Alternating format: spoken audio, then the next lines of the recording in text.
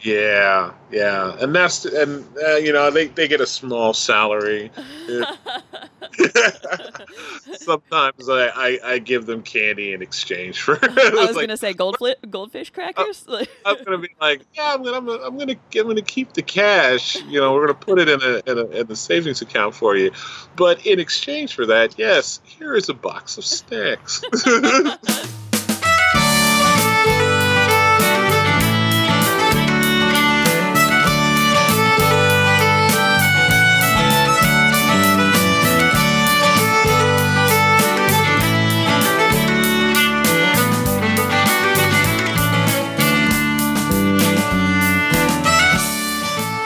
You're listening to the Hybrid Pub Scout podcast with me, Emily Einolander. We're mapping the frontier between traditional and indie publishing. And today we have a special interview with Brian Parker of Believe in Wonder Publishing. Believe in Wonder is a youth-focused publishing entity based in Portland, Oregon. And without further ado, let's get to the interview. This is Brian Parker, and he is the author, illustrator, and publisher, and a bunch of other stuff at Believe in Wonder Publishing, and we're going to talk a little bit today about his work and life and how he negotiates life as an independent publisher. Yay! So, Brian, tell us a little bit about your business and what you do day in and day out. Yeah. Well, I've always been a storyteller. Ever since I was a little kid, and throughout life I've negotiated ways of finding how to incorporate that into my day job. So sometimes with a good bit of success, and other times not so much. But I went to school to be a graphic designer and illustrator, and I bounced back and forth with a bunch of different industries throughout my life, and eventually my lovely wife, Josie, of 17 years now, got tired of me whining about it. It's like, you're a storyteller. Stop taking all these other jobs to kind of half do it, and just commit to it. And I'm like, okay, you're right. Thank you. Thank God for spouses.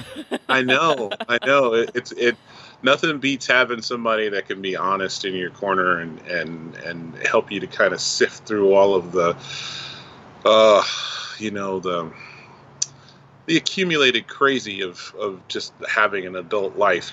Sometimes you just kind of rack up a lot of assumptions and expectations based on what you think you should be doing, as opposed to listening to that voice that's inside of you that's telling you, oh, this is where your heart is, and actually following it. Sometimes you just need a good friend or someone that you love to tell you, hey, listen to it and stop being an idiot. So I'm lucky that I have that. I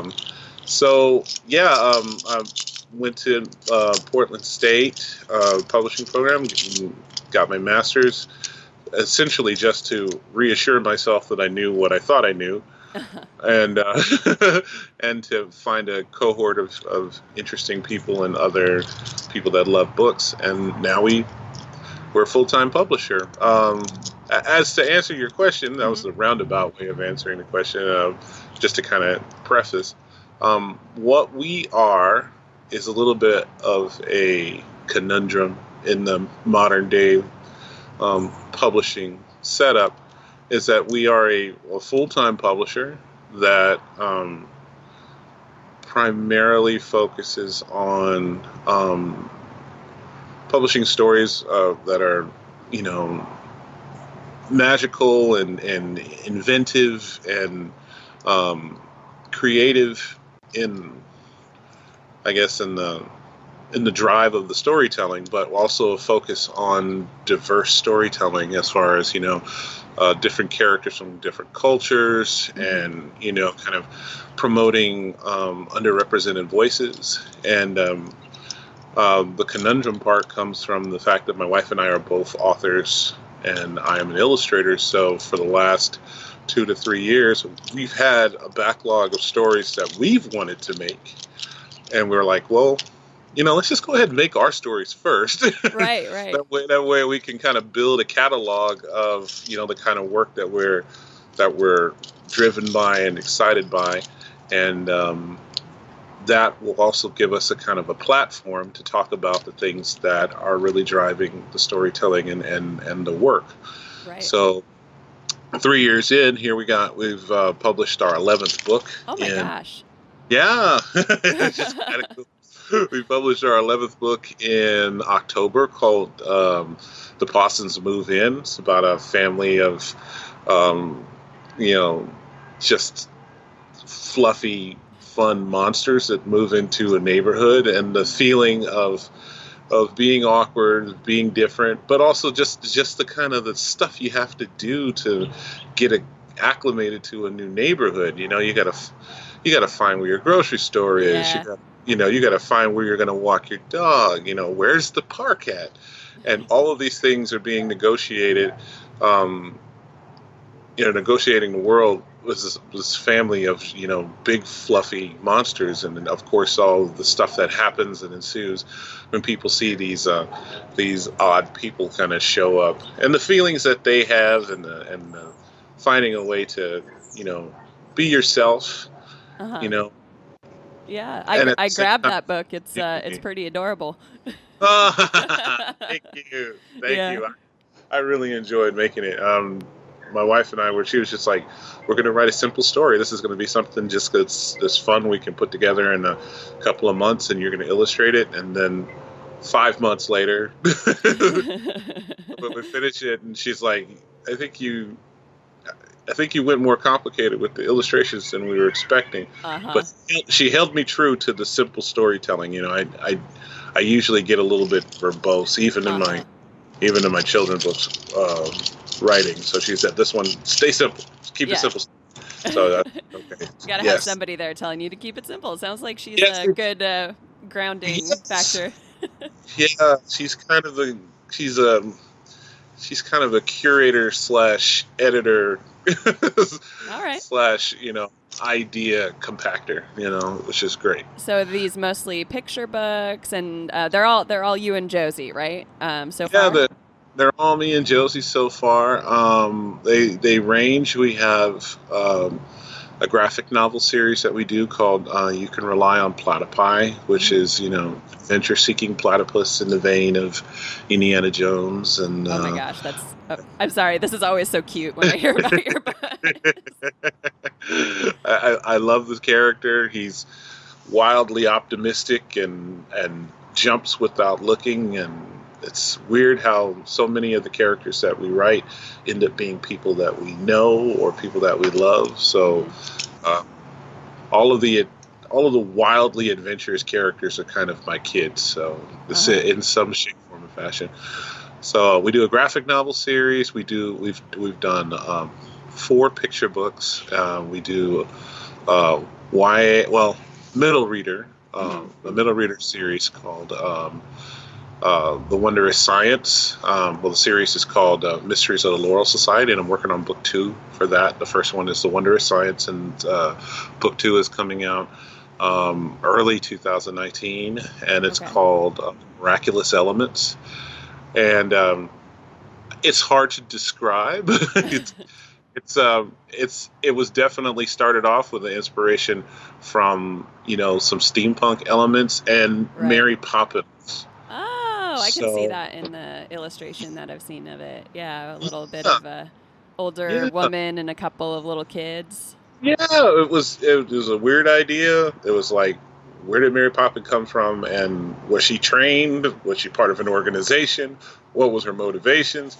And then it just, like most ideas, it starts as this little grain, and then it just kind of just sprouts, and it just wildly grows everywhere. So we've done a lot of really interesting world building, and come up with some different aspects of the way that magic could work, where it was kind of driven by creativity and art form. So that also lends itself to you being able to do a lot of really cool stuff from different cultures. So it's so yeah, if you have somebody living in the middle of Zimbabwe, and their master craft is to be able to make awesome pottery.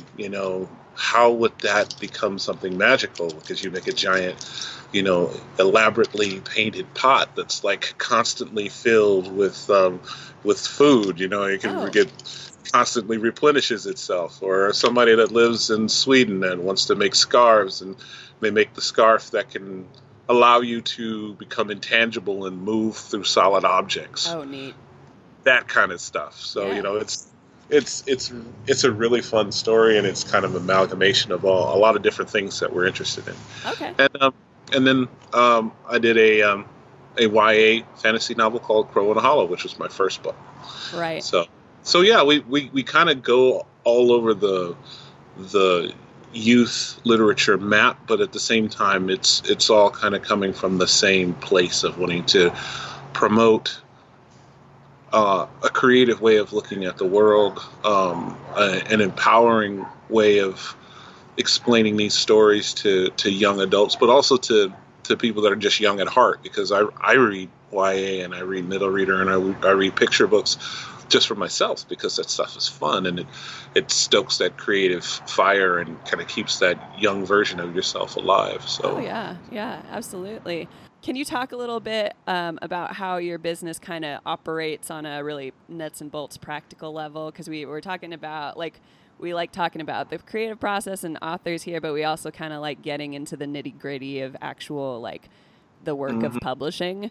So I'd love to hear how that works for such a small operation to be able to, you do print books, obviously, if it's picture books. Yeah. So seems like a lot of work. Well, we're kind of, we're blessed in the sense that, we have a lot of different accumulated skills and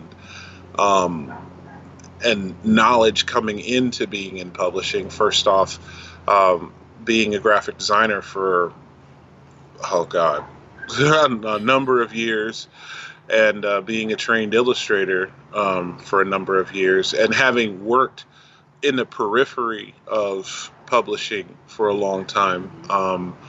I worked as a illustrator and a book designer for a small Alaskan publisher for a long time, which was primarily Alaskana and some kids' books and stuff. Okay. And I worked in music publishing for a long time in Nashville.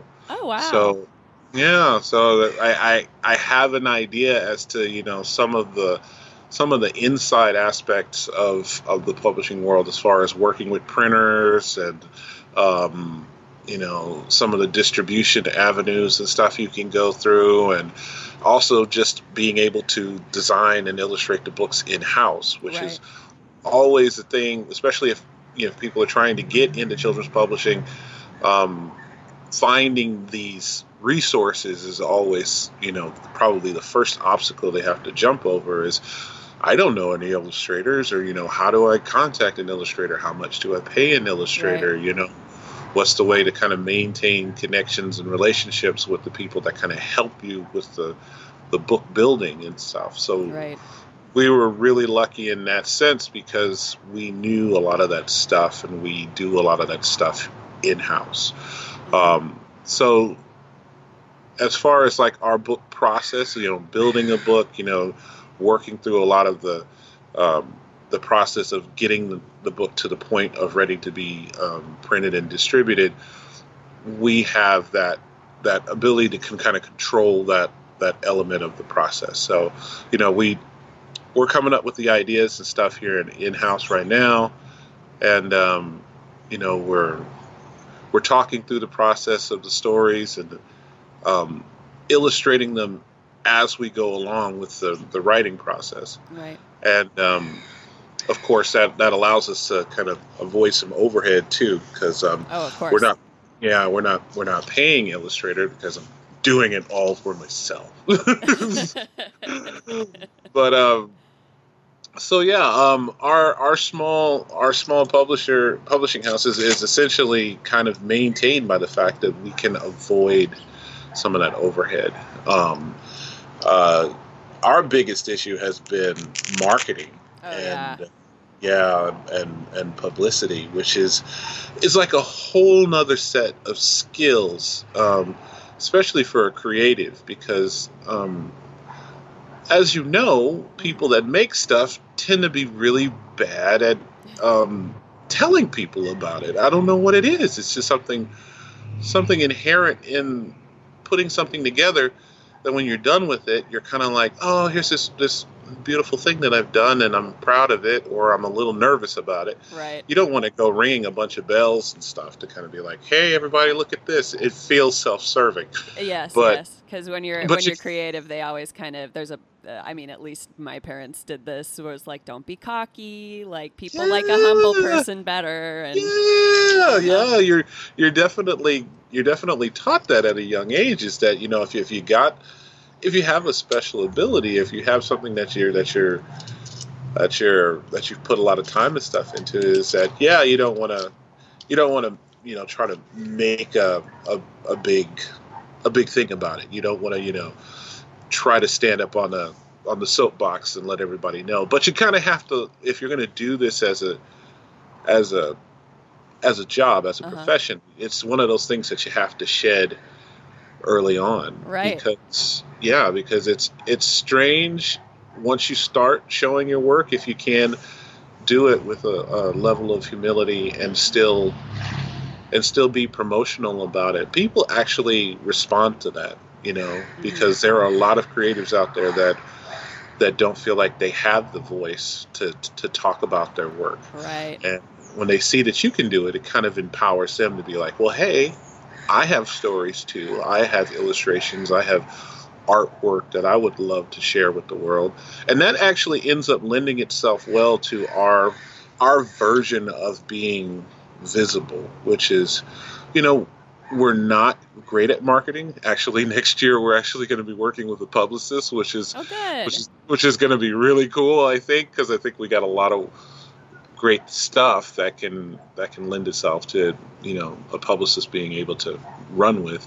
But up until this point, our primary way of getting the word out is just getting out in front of people. So the Pacific Northwest is a great place to find events, and from small to really large events, to get out in front of people that are really interested and passionate about literature, or specifically in the graphic novel arena. And it's been awesome. It's awesome. We go to events pretty much every month. There's always something that's available to us.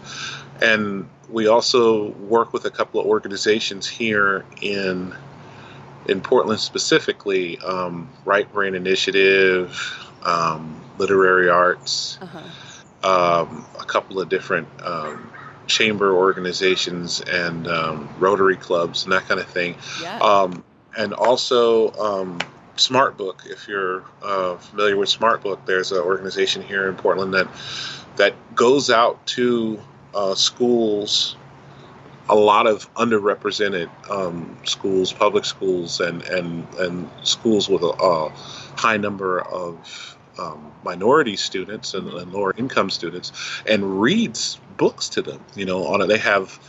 They've partnered with a couple of different civic organizations, and they go out to these communities and they read to these kids. Oh, great. And which is awesome, and it's an amazing experience to witness, because young people really crave that interaction with adults, and also that interaction with literature, having it being read to them. And those organizations partner with us, and we come out and we'll do classes, we'll do readings, we'll just do opportunities where the kids can sit down and talk to us about making books and writing stories and stuff. And that has really been our bread and butter, our saving grace, really, is being able to talk to people about this stuff, and then being encouraging and positive about them finding a way to tell their personal stories as well. Wow. Yeah. So would you say that most of your sales are direct, or do you have like bookstores that you're a part of as well? Yeah, and as a great thing too about living in this area is Small bookstores are very supportive of independent publishers. Yeah.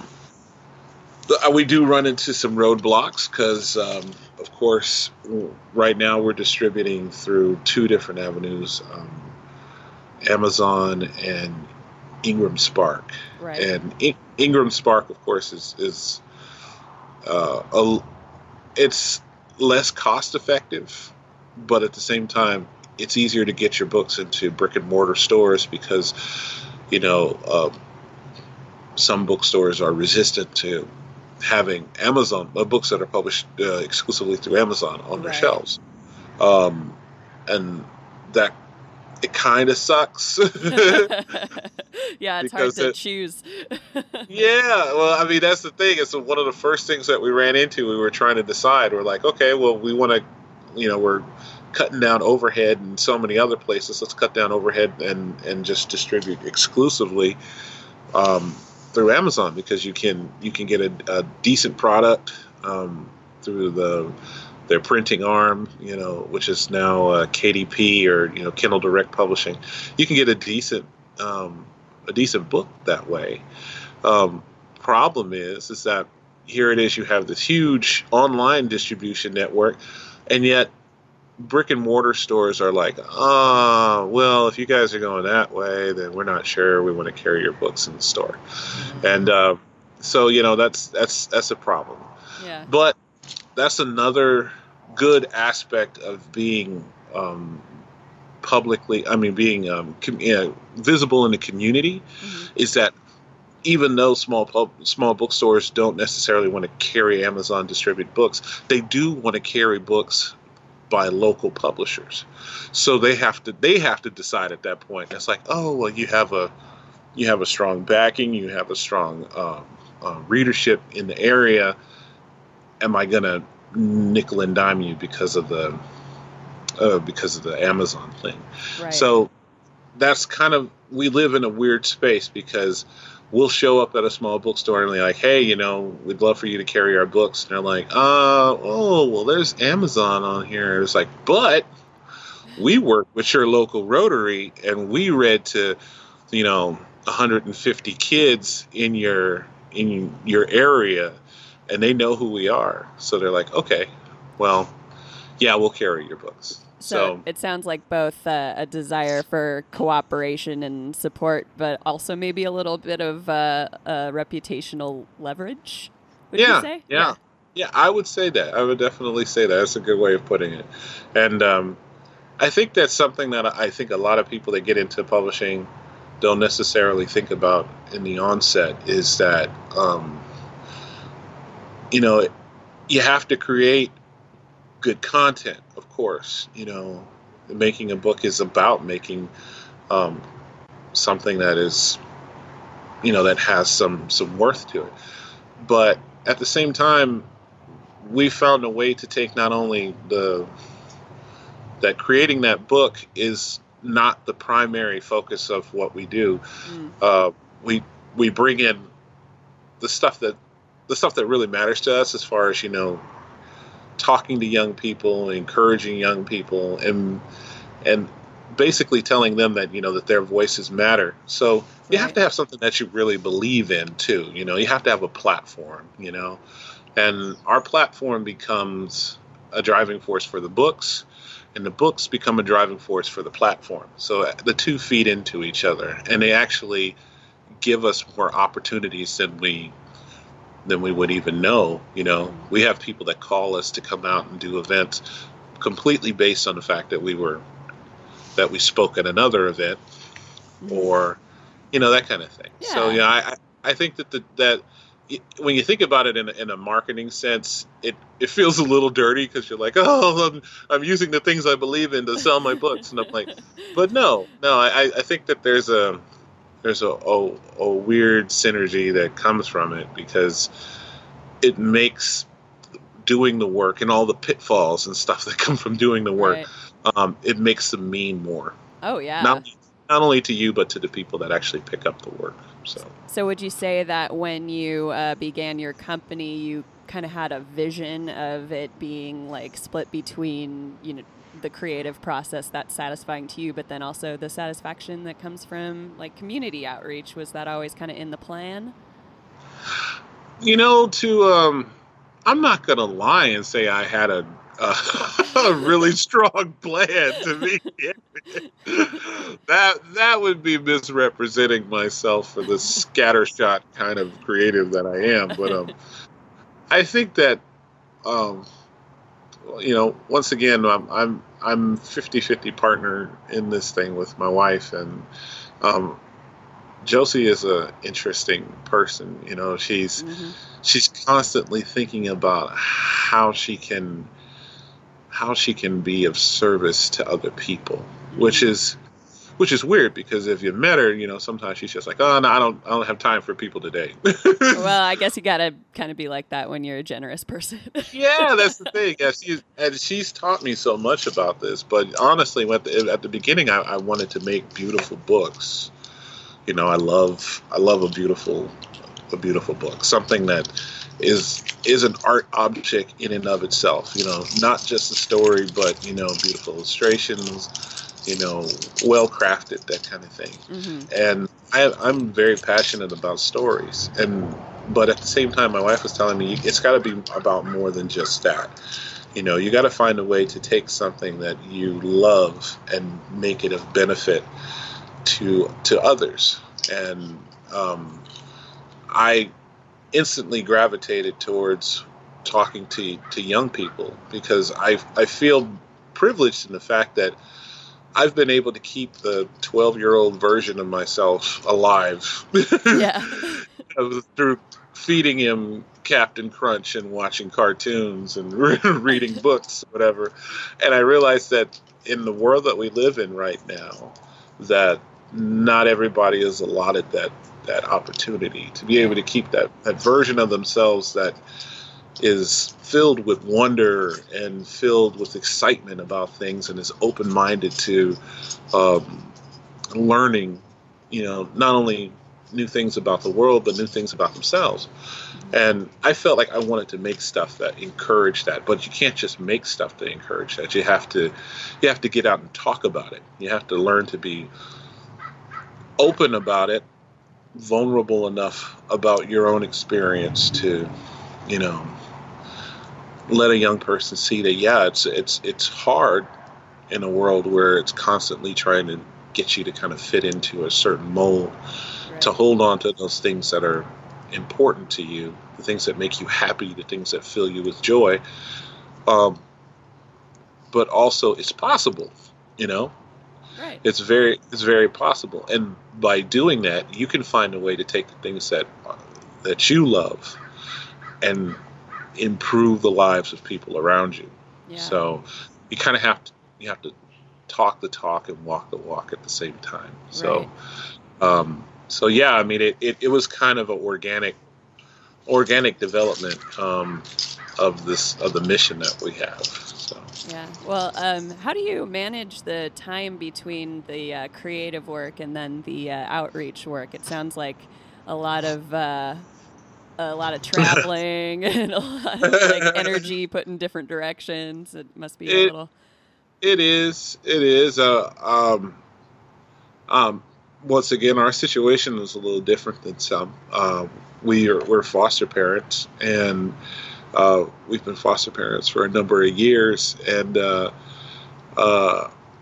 which allots us right now to work from home. Mm-hmm. So we're at home with the kiddos, and we're finding time in between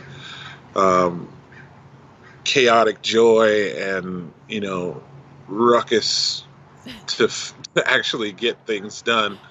And also we try to do this stuff as a family. So when we go out to events, it's me, Jose, Victor, and Cam.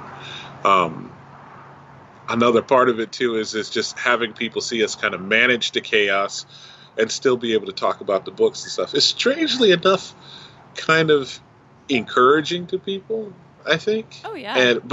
but it's definitely a conversation starter. Well, I know I'd be more confident in a children's book publisher if I see actual kids with them.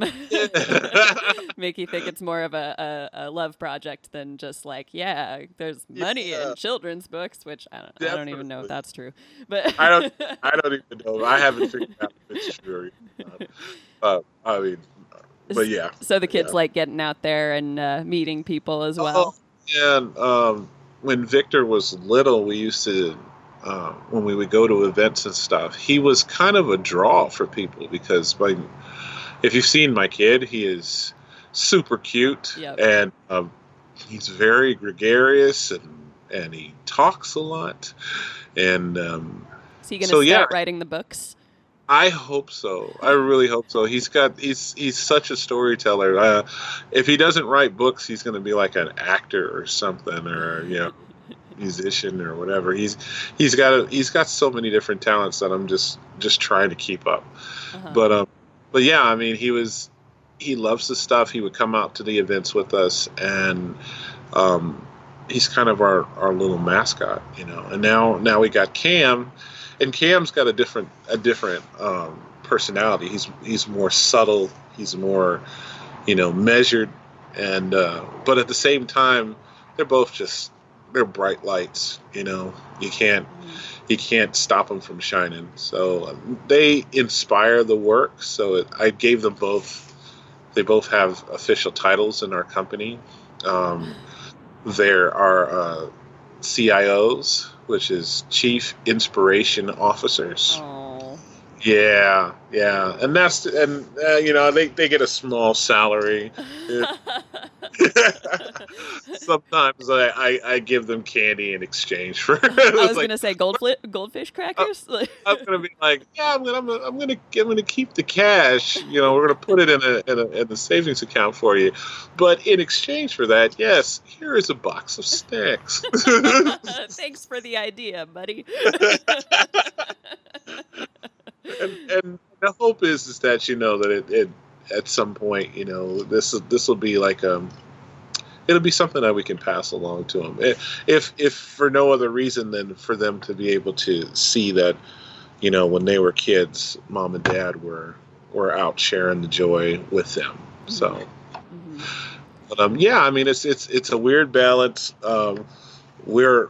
We're benefited by the fact that we are foster parents, and advocating for kids has always been part of our lives as a married couple too. So this was actually just a natural combination of that advocacy for kids and creating books. So yeah, that shows. Well, thank you. We hope so. We hope people see it, because it's definitely us. It's not manufactured in any kind of way. But yeah. I mean, it's tough. It's tough managing the travel as far as the events and stuff are concerned. Right. And like any other publishing company and stuff, we're trying to figure out, where is it cost effective to do community work? Where can we best serve the core mission of the company? And just where can we afford to go, honestly? So that's how you kind of pare down which offers you should take in terms of speaking and presenting and stuff like that. Yeah. I mean, we were really lucky last year. We had a couple of universities down south that requested us to come out. We couldn't do all of them, but I was able to go and speak at Mississippi State, which is my alma mater. Oh, nice. And which was amazing. It was probably one of the most, I don't know.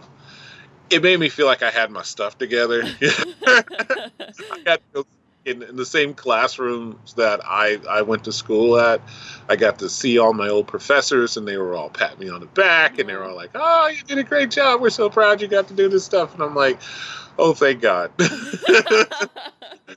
I didn't crash and burn. They're very, very encouraging, especially one of my drawing teachers that I love this woman, unabashedly. We'd go to her classes and just absorb everything she said. And her name is Suni Na, and she's a short lady, but full of power and well, I found that's usually true. My mom's a short woman, and she's got a lot of power.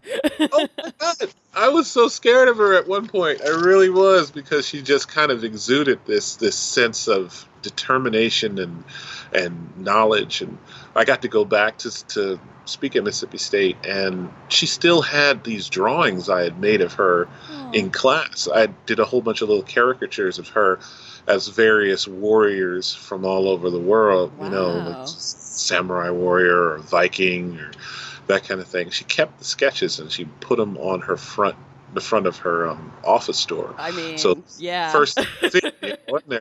And I was like, okay, I'm doing okay. I'm doing okay. And she was super encouraging. All of them were.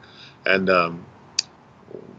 but we found a way to pair that visit, that going to Mississippi State with, visiting family and that kind of thing. And one other visit we got to do down south was we went to Jefferson State in Birmingham.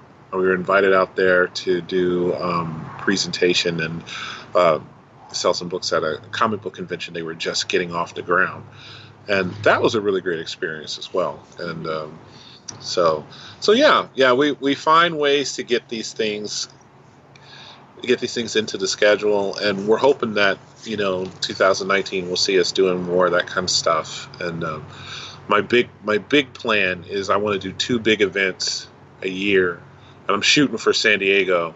Oh, like Comic-Con? I'm shooting for San Diego this year.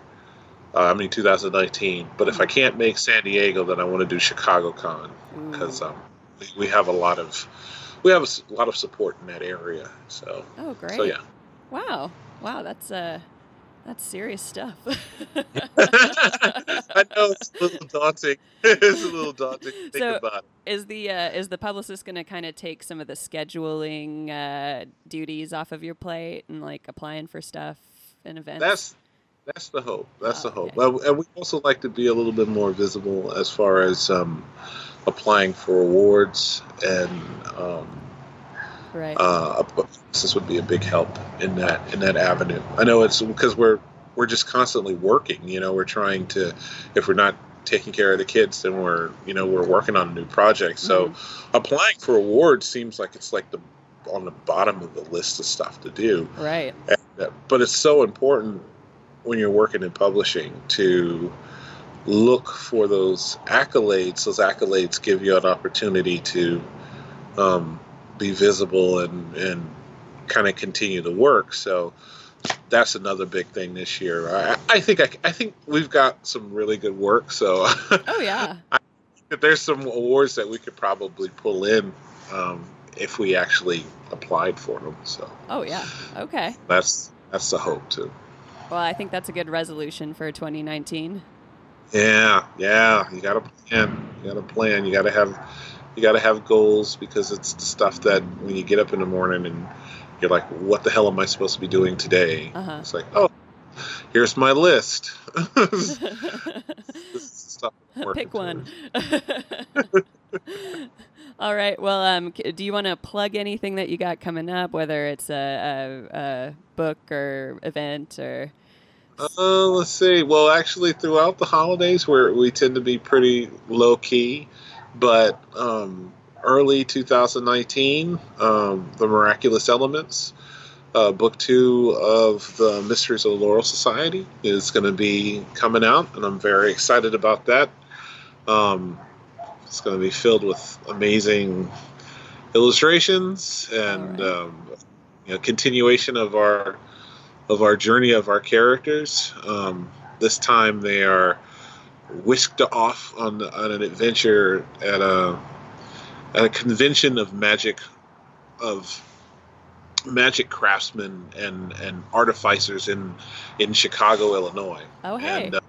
And, and while they're there, there's a strange attack, and a villain makes himself known, and our characters kind of have to go through a bit of a chase through the city, and they're discovering things about themselves and about the wider world of kind of creative magic in our story. So it's the next step in the series, which is going to be 5 books, and it's constantly escalating. It's like I love my characters. They're real and very human to me, and I love seeing what the next step is for them. So I hope readers are as well. So Great. So yeah, that coming, and then a little tiny book that we're going to be doing. If you guys are familiar at all with our work, then I did a little book called Fancy Dressed Animals. It was an accidental book.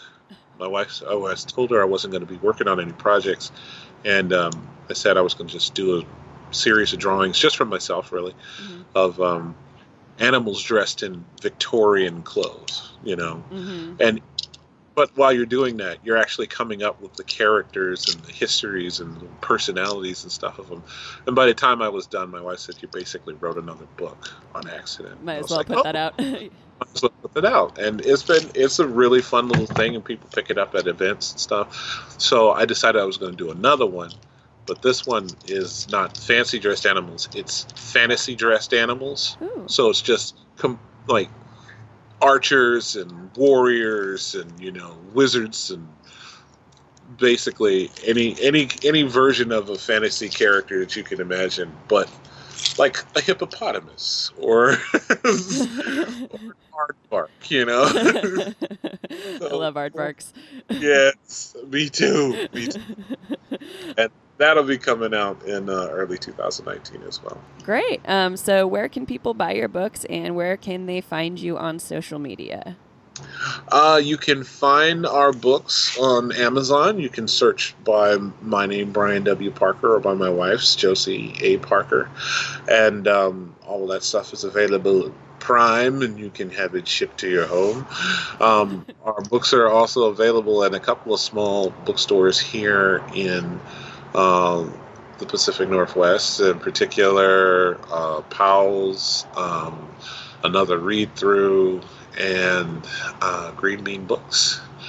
And as far as where you can find us on social media, where you can find us at Believe in Wonder on Facebook, and we're pretty active on that site. Or you can find us on our website, which is believeinwonder.com. And we post pretty regularly there to our blog, and you can see examples of our books and the artwork. And another big thing that we do this time of year, every year I put out a poster in our series called the Santa Propaganda Project. Oh, that's right. Yeah. So I love propaganda posters from World War II. I love them for the aesthetic, but also they're weird in the way that they try to kind of be persuasive. So I try to find a way to take that style and incorporate it and use it as a way of promoting positive things. So Santa Claus is, in my heart, I am Santa Claus. So I can see that. I can definitely see that.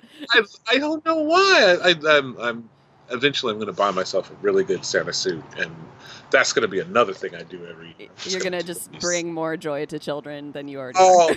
And I love Santa. So yeah, I do a poster in the propaganda style from World War II, but as Santa Claus, and they're really fun. I've done it for 7 years now, and this year is going to be really good too. And did I see you doing like a Soviet Santa thing at some point? Or? They're all. It's weird because I will find different inspirations, and sometimes it's Soviet propaganda posters, and then sometimes it's British, and then of course American ones were hilarious, and I try to avoid any Axis powers ones. Yeah, that's no fun. Yeah, not at all.